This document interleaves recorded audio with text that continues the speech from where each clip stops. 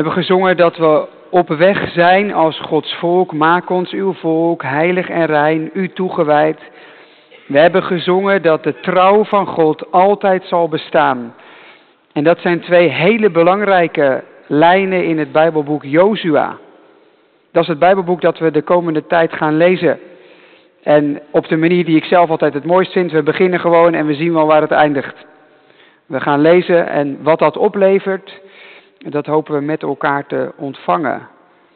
Het gaat over een volk dat op de drempel staat van een heel nieuw leven. Ze hebben Egypte achter zich en het beloofde land voor. Maar in die strijd tussen bevrijding en vervulling gebeurt van alles. En dat is volgens mij ook precies de plek waar wij ons bevinden. Bevrijding door Jezus is achter. Beloofde land is voor. En daartussenin gebeurt van alles. En die weg die Israël ging, heeft ons alleen al daarom alles te zeggen.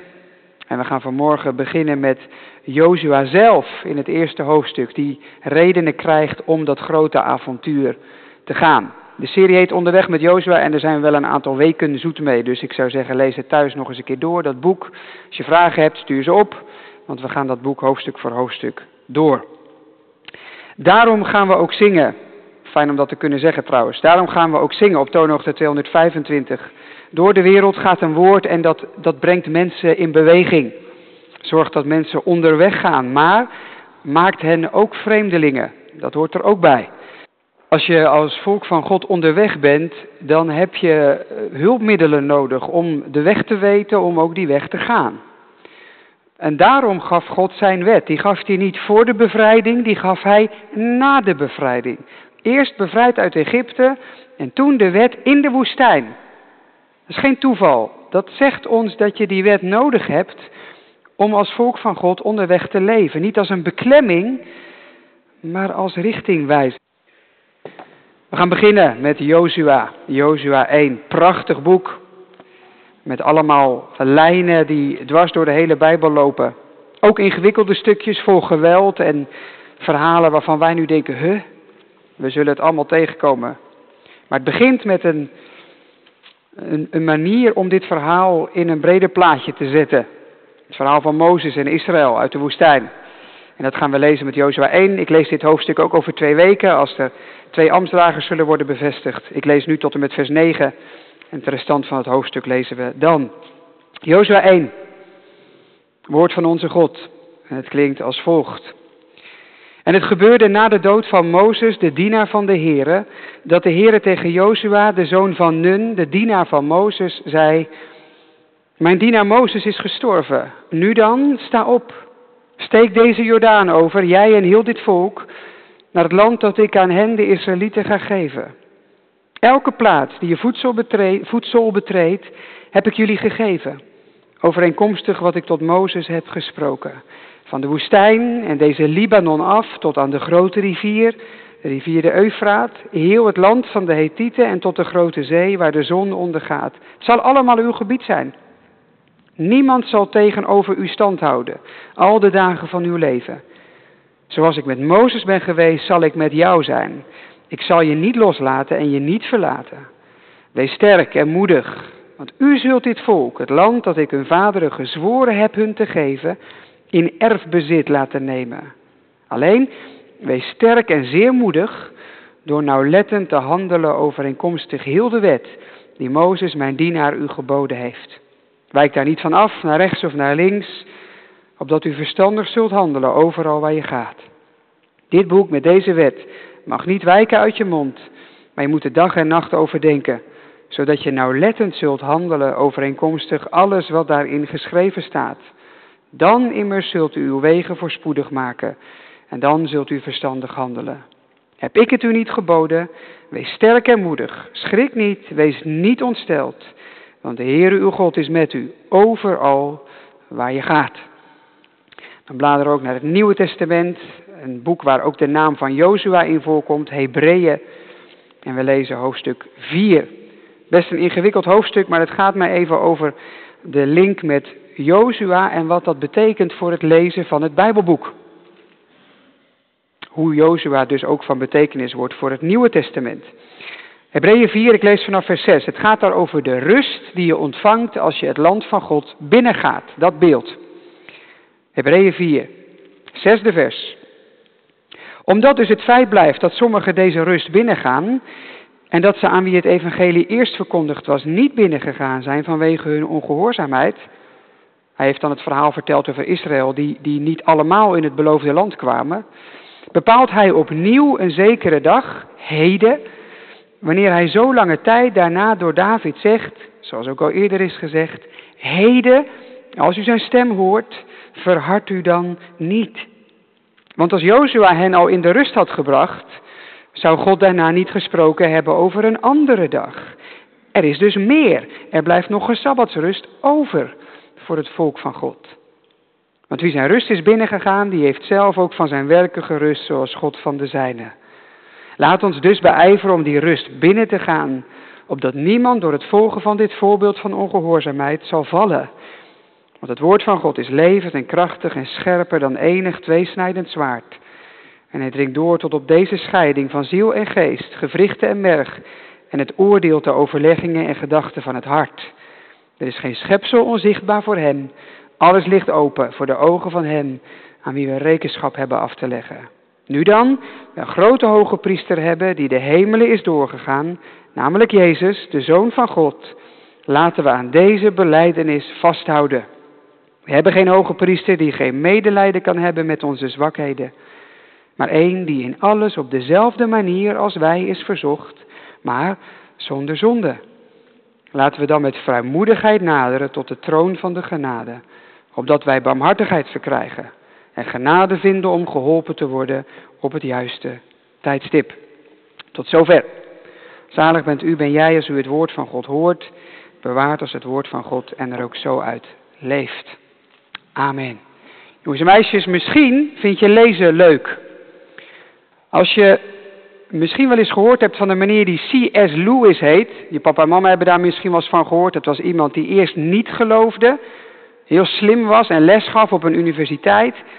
En toen kwam hij wel tot geloof, omdat hij dacht, ja, maar het leven is het beste te verklaren met God. Heb je misschien wel eens van hem gehoord? Dat is een meneer die niet alleen boeken schrijft voor grote mensen met allerlei moeilijke zinnen en zo. Hij is eigenlijk vooral bekend geworden door zijn kinderboeken. Misschien ken je, daar heb ik wel eens iets over verteld, de Kronieken van Narnia. Die heeft hij geschreven. Maar hij heeft nog veel meer geschreven. Dit is ook een serie die hij geschreven heeft. En het gaat over een wereld die niet bestaat. Science fiction heet dat. Hij schrijft het met beelden en beesten en dieren die wij in onze wereld niet kennen. Maar juist omdat het een soort fantasiewereld is, zijn het verhalen die heel spannend zijn. Waar je in kunt duiken.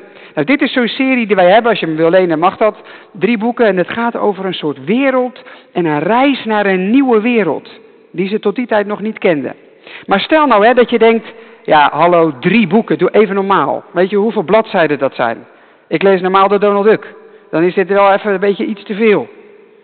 En je zegt, ja, je kan me best vertellen, maar weet je wat, ik pak er eentje uit, ja? Het zijn 3 boeken, vind ik veel te veel. Ik pak de middelste. Malakandra heet die. En ik ga gewoon die lezen en die andere 2, geen tijd voor. Wat denk je dat er dan gebeurt? Weet je wat hier op de achterkant staat? Dr. Elwin Ransom, een taalkundige uit Cambridge, ontmoet tijdens een wandelvakantie zijn oude klasgenoot en diens geleerde vriend. Hij ruikt onraad, wil ontsnappen, wordt overmeesterd, wordt wakker als gevangene. Het doel van de reis wordt duidelijk, maar hoe het zal gaan, dat weet hij niet. Er is al een heleboel in die paar zinnen gebeurd wat in het andere deel stond. Maar als je dit niet gelezen hebt en je begint in het middelste deel, dan snap je de helft er niet van. Dit is namelijk een serie. Die horen bij elkaar. Trilogie noem je dat. Je leest eerst het eerste boek, dan het tweede en dan het derde. En in deel 2 en deel 3 staan allerlei dingen die hij in het eerste deel verteld heeft. Dus als je zegt, ja weet je wat, 3 boeken de groeten, ik lees alleen de middelste en ik leg die weg. Die is ook de dikste, dus die leg je dan weg, oké. En je houdt deze over. Dan snap je de helft van het verhaal niet. Want je hebt het begin niet gelezen en hoe het afloopt, lees je ook niet. Dan blijft het een soort los verhaal, wat misschien best wel heel grappig is en spannend. Maar wat hij nou bedoelt te zeggen en waar dat verhaal nou naartoe gaat, weet je eigenlijk helemaal niet. Jozua, het boek dat we gaan lezen, is eigenlijk als dit deel, het middelste deel. Er is al een heleboel voor gebeurd. Genesis, Exodus, Leviticus, Numeri, Deuteronomium. En er komt nog een heleboel na. Richteren, Koningen, Samuel en allemaal boeken uit het Oude en Nieuwe Testament. Als je wil begrijpen wat Jozua wil zeggen en wat Jozua betekent, moet je ook die andere lezen. Dat gaan we hier doen in de kerk. We gaan dat boek lezen in het hele Bijbelstuk. Maar dit kun je vast onthouden. De Heere God begint niet elke keer opnieuw. Nu met Jozua en daarvoor met Mozes en heel veel eeuwen later vandaag met ons. Al die verhalen zitten aan elkaar vast. De Heere God is begonnen in Genesis. En hij maakt het helemaal vol in Openbaring. En alles wat er tussenin gebeurt, hoort aan elkaar vast. Dus wij horen ook een beetje vast aan Jozua. En wat er met Jozua gebeurt, zegt ook iets voor ons. En wat er met ons gebeurt, doet ook iets met christenen in Afrika. De Heere God gaat één weg. En alle verhalen daartussenin horen bij elkaar. En het mooie daarvan is dat je ziet dat het allemaal niet van jou afhangt en dat het allemaal niet om jou gaat, maar om de weg die God gaat. Tot op de dag dat dat nieuwe Jeruzalem, de nieuwe wereld, komt. Daar gaan we heel veel van zien met Jozua. En daar gaan we ook vanmorgen over nadenken.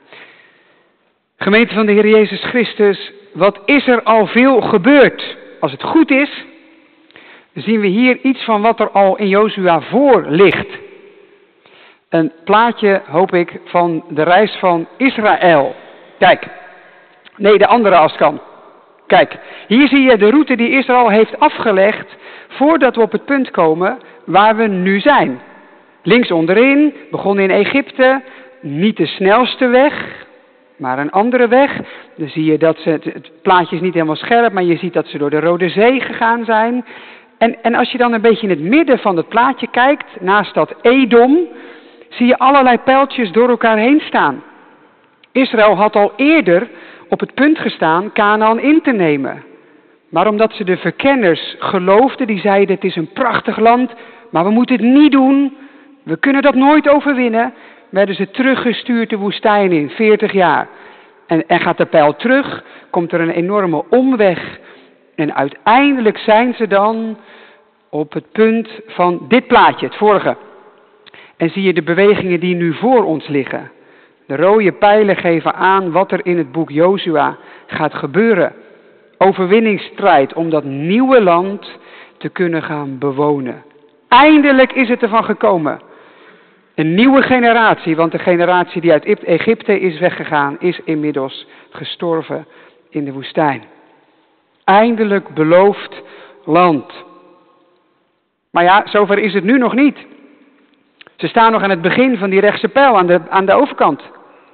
Nog 1 rivier. En er wacht een zware strijd. Er moet nog zoveel overwonnen worden. In die zin is het boek Jozua een beetje hetzelfde in het Oude Testament als het boek Handelingen in het Nieuwe Testament. De grote bevrijding is achter de rug van Egypte in Jozua, over de zonde en de dood in het Nieuwe Testament. Er ligt een hele nieuwe wereld te wachten, een nieuw koninkrijk, maar de overwinningen liggen nog voor. Het zindert van de spanning in Jozua en net als in het boek Handelingen. Gods volk gaat op weg naar een nieuw land, om hem op een nieuwe manier te dienen. Bevrijd om te dienen, wat we net gezongen hebben. Maar de weg naar dat land zal niet zomaar gaan. Strijd en spanning. En dan is daar vanmorgen Jozua, want hij moet het gaan doen. Hij moet voorop. En een heel volk is zijn verantwoordelijkheid. Een immense taak. Hoe te beginnen? Waar de durf vinden om te gaan? We kijken vanmorgen 3 kanten op. Terug, vooruit en om ons heen. Met Jozua kijken we terug, kijken we vooruit en kijken we om ons heen. Onderweg naar de grote overwinningen van God. Het is handig om je Bijbel erbij te pakken als je die bij je hebt, omdat ik wat de volgorde van die versen volg. En dan kun je meelezen hoe die bewegingen ook in de tekst te vinden zijn. Eerst dat eerste terugkijken, want aan alles in dat eerste hoofdstuk merk je wel, dit is niet het begin. Er is al zoveel geschreven en gedaan. Gelijk al dat eerste vers, na de dood van Mozes. Als je hier zou beginnen met lezen, dan denk je, Mozes, wie is dat? Is hij dan gestorven? Wat is er dan al gebeurd? En dan ga je terugbladeren en zie je dat Genesis er al is en Exodus, Deuteronomium. En ontdek je dat God al eeuwen bezig is, voordat Jozua komt. Gebeurt ook veel vaker in de Bijbel, die aanduiding. Richter, het boek hierna, begint met na de dood van Jozua. 2 Samuel begint met het gebeurde na de dood van Saul. 2 Koningen begint met na de dood van Agab. Elke keer een signaaltje voor jou als lezer. Wacht even, er is al meer gebeurd. We vallen in een verhaal. Vers 2 is ook zo'n signaaltje. Steek deze Jordaan over. Is het toeval dat ze op weg naar het beloofde land, net als jaren terug, door het water moeten gaan met die Rode Zee? Nee, dat wijst terug naar dat verhaal. En in Deuteronomium 11 zegt Mozes in zijn preek die hij houdt voordat hij afscheid neemt: elke plaats waar jullie je voeten zetten is door God gegeven. Kijk eens in vers 3. Exact dezelfde woorden, nu uit Gods mond. Deuteronomium 31 zegt Mozes tegen Jozua: wees sterk en moedig, want de Heere je God gaat met je mee. Lees eens wat God zelf zegt tegen Jozua in vers 5, 6, 9. Precies hetzelfde. En in vers 4 zie je een beschrijving van het beloofde land. Precies dezelfde grenzen als die worden aangegeven in Deuteronomium en Numeri. Met andere woorden, Jozua wordt direct verbonden aan Mozes en die grote bevrijding uit Egypte. En als je dan die lijnen terugleest, dan wordt Mozes weer direct verbonden aan Abraham en Isaac en Jacob. Want God had aan Abraham beloofd: ik ga jou tot een groot volk maken en jouw volk zal een zegen zijn voor de hele wereld. Maar als je dan bij Abraham leest, dan begon het zelfs niet met Abraham. Want de belofte aan Abraham kwam voort uit een belofte daarvoor. In het paradijs, toen God zei: het nageslacht van de vrouw zal de slang vermorzelen. Jozua moet nu aan een enorme klus beginnen en met die paar woordjes klinken al die grote woorden van hiervoor mee. Wat zal hem dat enorm hebben bemoedigd? God zelf geeft hem een plek in een verhaal dat al eeuwen aan de gang is. Alsof God zelf tegen hem zegt: ja, weet je Jozua, er gaat van alles gebeuren. Het zal echt spannend zijn, een bijzondere weg. Als je maar niet denkt, Jozua, dat ik het heel spannend vind, want ik ben al lang onderweg. Ik ben al lang begonnen en wat ik begonnen ben, dat maak ik af. Jozua, kijk eens terug. En als je dat doet, dan zul je vertrouwen vinden voor vandaag. In God geloven is per definitie onderweg zijn. Geloven maakt je altijd, het kan niet zonder dat, een vreemdeling. Je hebt namelijk een andere bestemming dan het hier en nu alleen. En dat is best heftig. Onderweg zijn, onderweg gaan. Helemaal als je zoveel mensen ziet afhaken en van hun tenten huizen ziet maken. Het reisdoel verdwijnt uit zicht en ze vinden het hier en nu prima zoals het is. Met God onderweg zijn is gewoon spannend. Dan vind ik het zo bemoedigend om terug te kijken. En te beseffen, ja, maar wij geloven niet als eerste. Of als enige. Wij zijn al eeuwen onderweg. We doen onszelf zo tekort als je denkt of leeft alsof God met jou begint. We vergeten in onze tijd steeds meer de geschiedenis. We kijken liever vooruit en we verwachten vooruitgang. Alsof wij in nieuwe tijden leven. Maar we maken onszelf veel groter dan gezond is. En dat andere veel kleiner dan zou kunnen. God begon helemaal niet met ons. Hij begon met Israël. Als je pas in Mattheüs begint met Bijbel lezen, dan zie je zoveel over het hoofd. Dan zie je zoveel niet wat er wel zou kunnen zijn. Bemoedigend ook, want hoe gaaf is het? Wat God al deed. Juist in de geschiedenis met Israël heeft God zich al zo bewezen, tot op de dag van vandaag, dat Israël bestaat. En dat het altijd bestaan heeft. Zou nooit kunnen, menselijkerwijs gesproken, als God geen wonderen had gedaan. In de geschiedenis van Israël zitten zoveel stukjes die logischerwijs niet kunnen. Dat ze niet kunnen standhouden met zo'n klein volk tegen zo'n grote overmacht. En het gebeurt toch. Kun je alleen verklaren als er iets van de hand van God is. Die vervult wat hij belooft. En je ziet dat nog veel groter natuurlijk in Jezus. Alle wonderen rondom Jezus heen. Alles wat er rondom hem is gebeurd. Wat er in zijn naam in beweging is gekomen, wereldwijd. Als je terugkijkt, zie je dat God doet wat hij belooft. Ook als je daar vandaag nog niks van ziet. Juist als je terugkijkt, is er bevestiging als je die vandaag mist.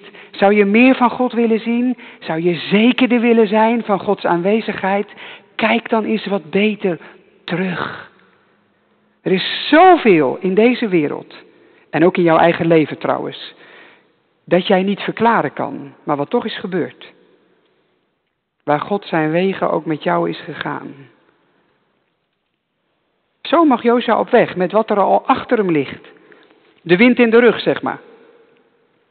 Zo komt er ook ruimte voor dat tweede. Vooruitkijken.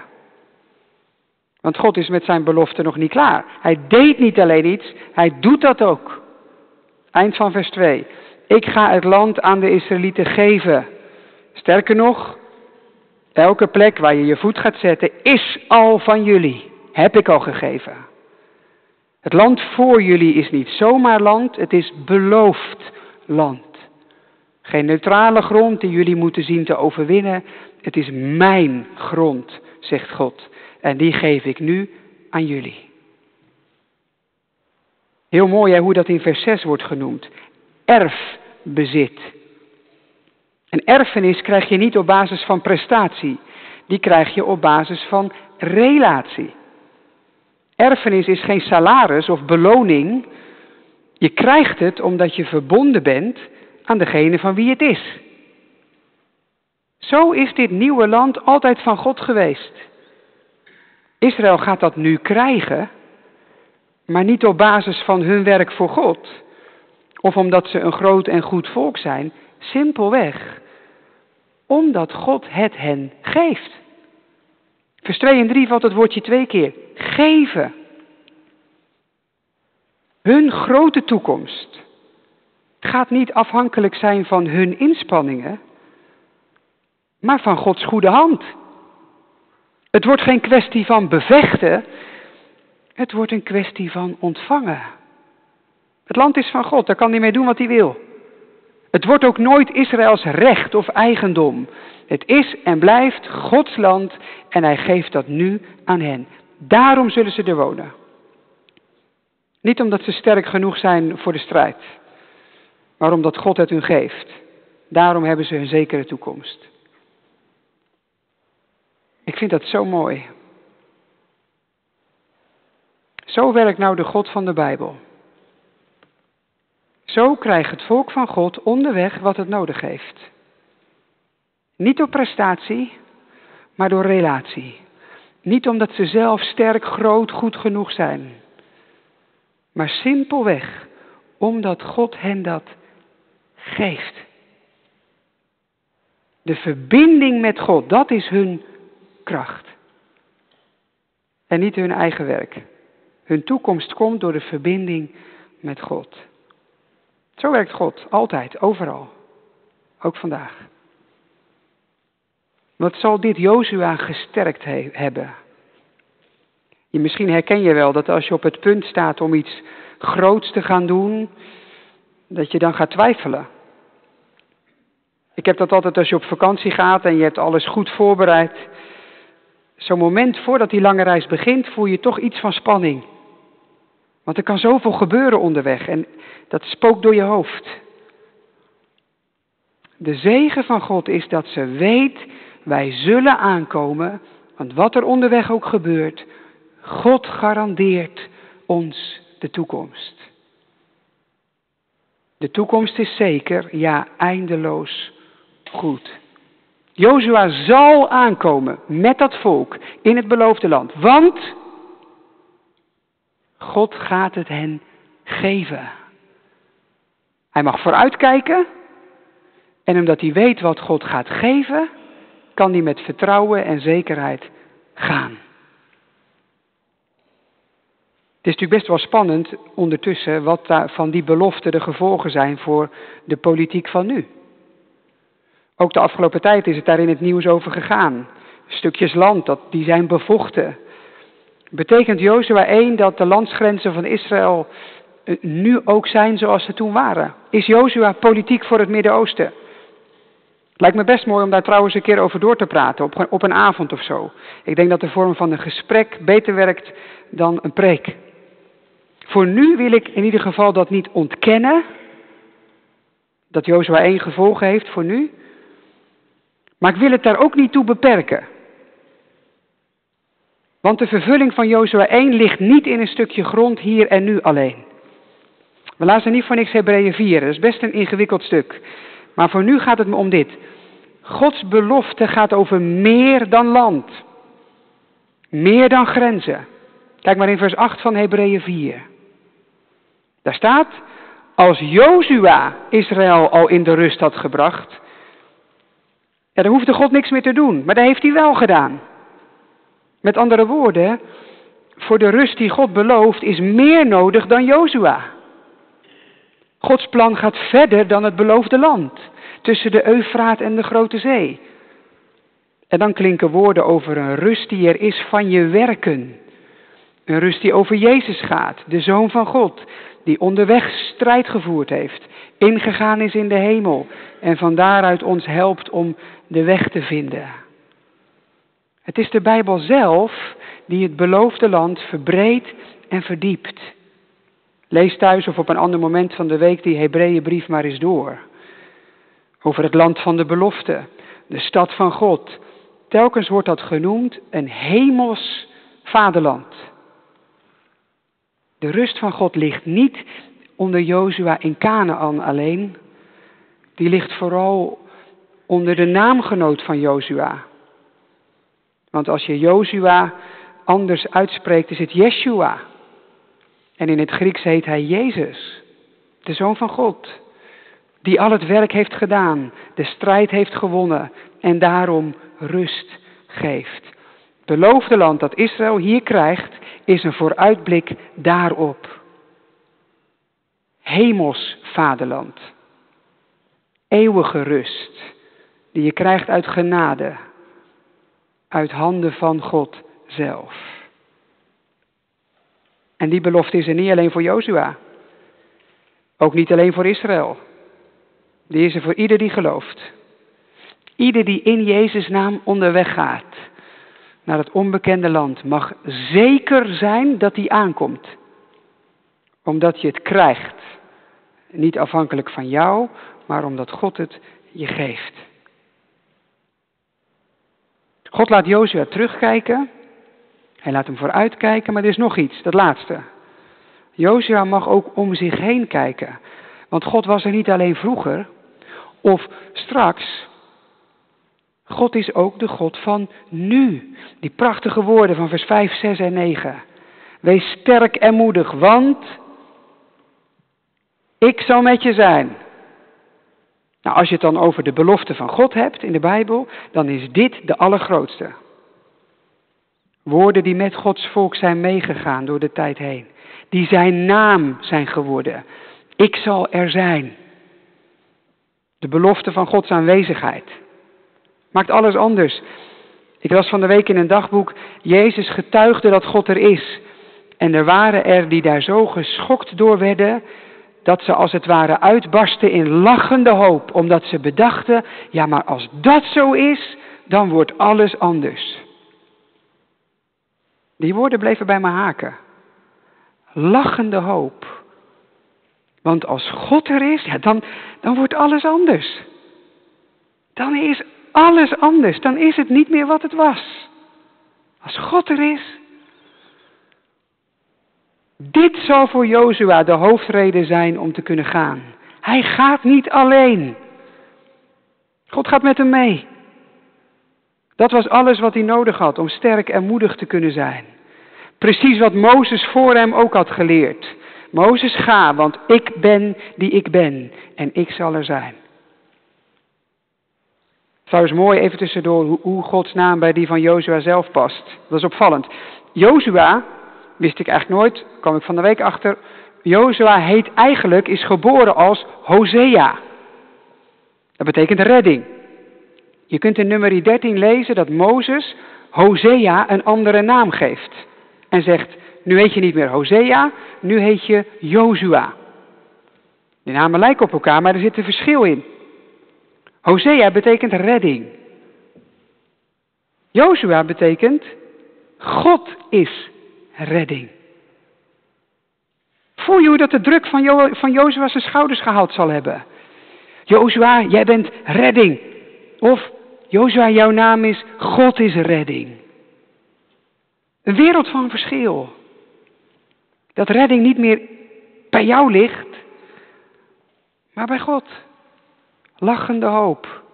God is redding. Dus als die God zegt, Jozua, ik ga altijd met je mee.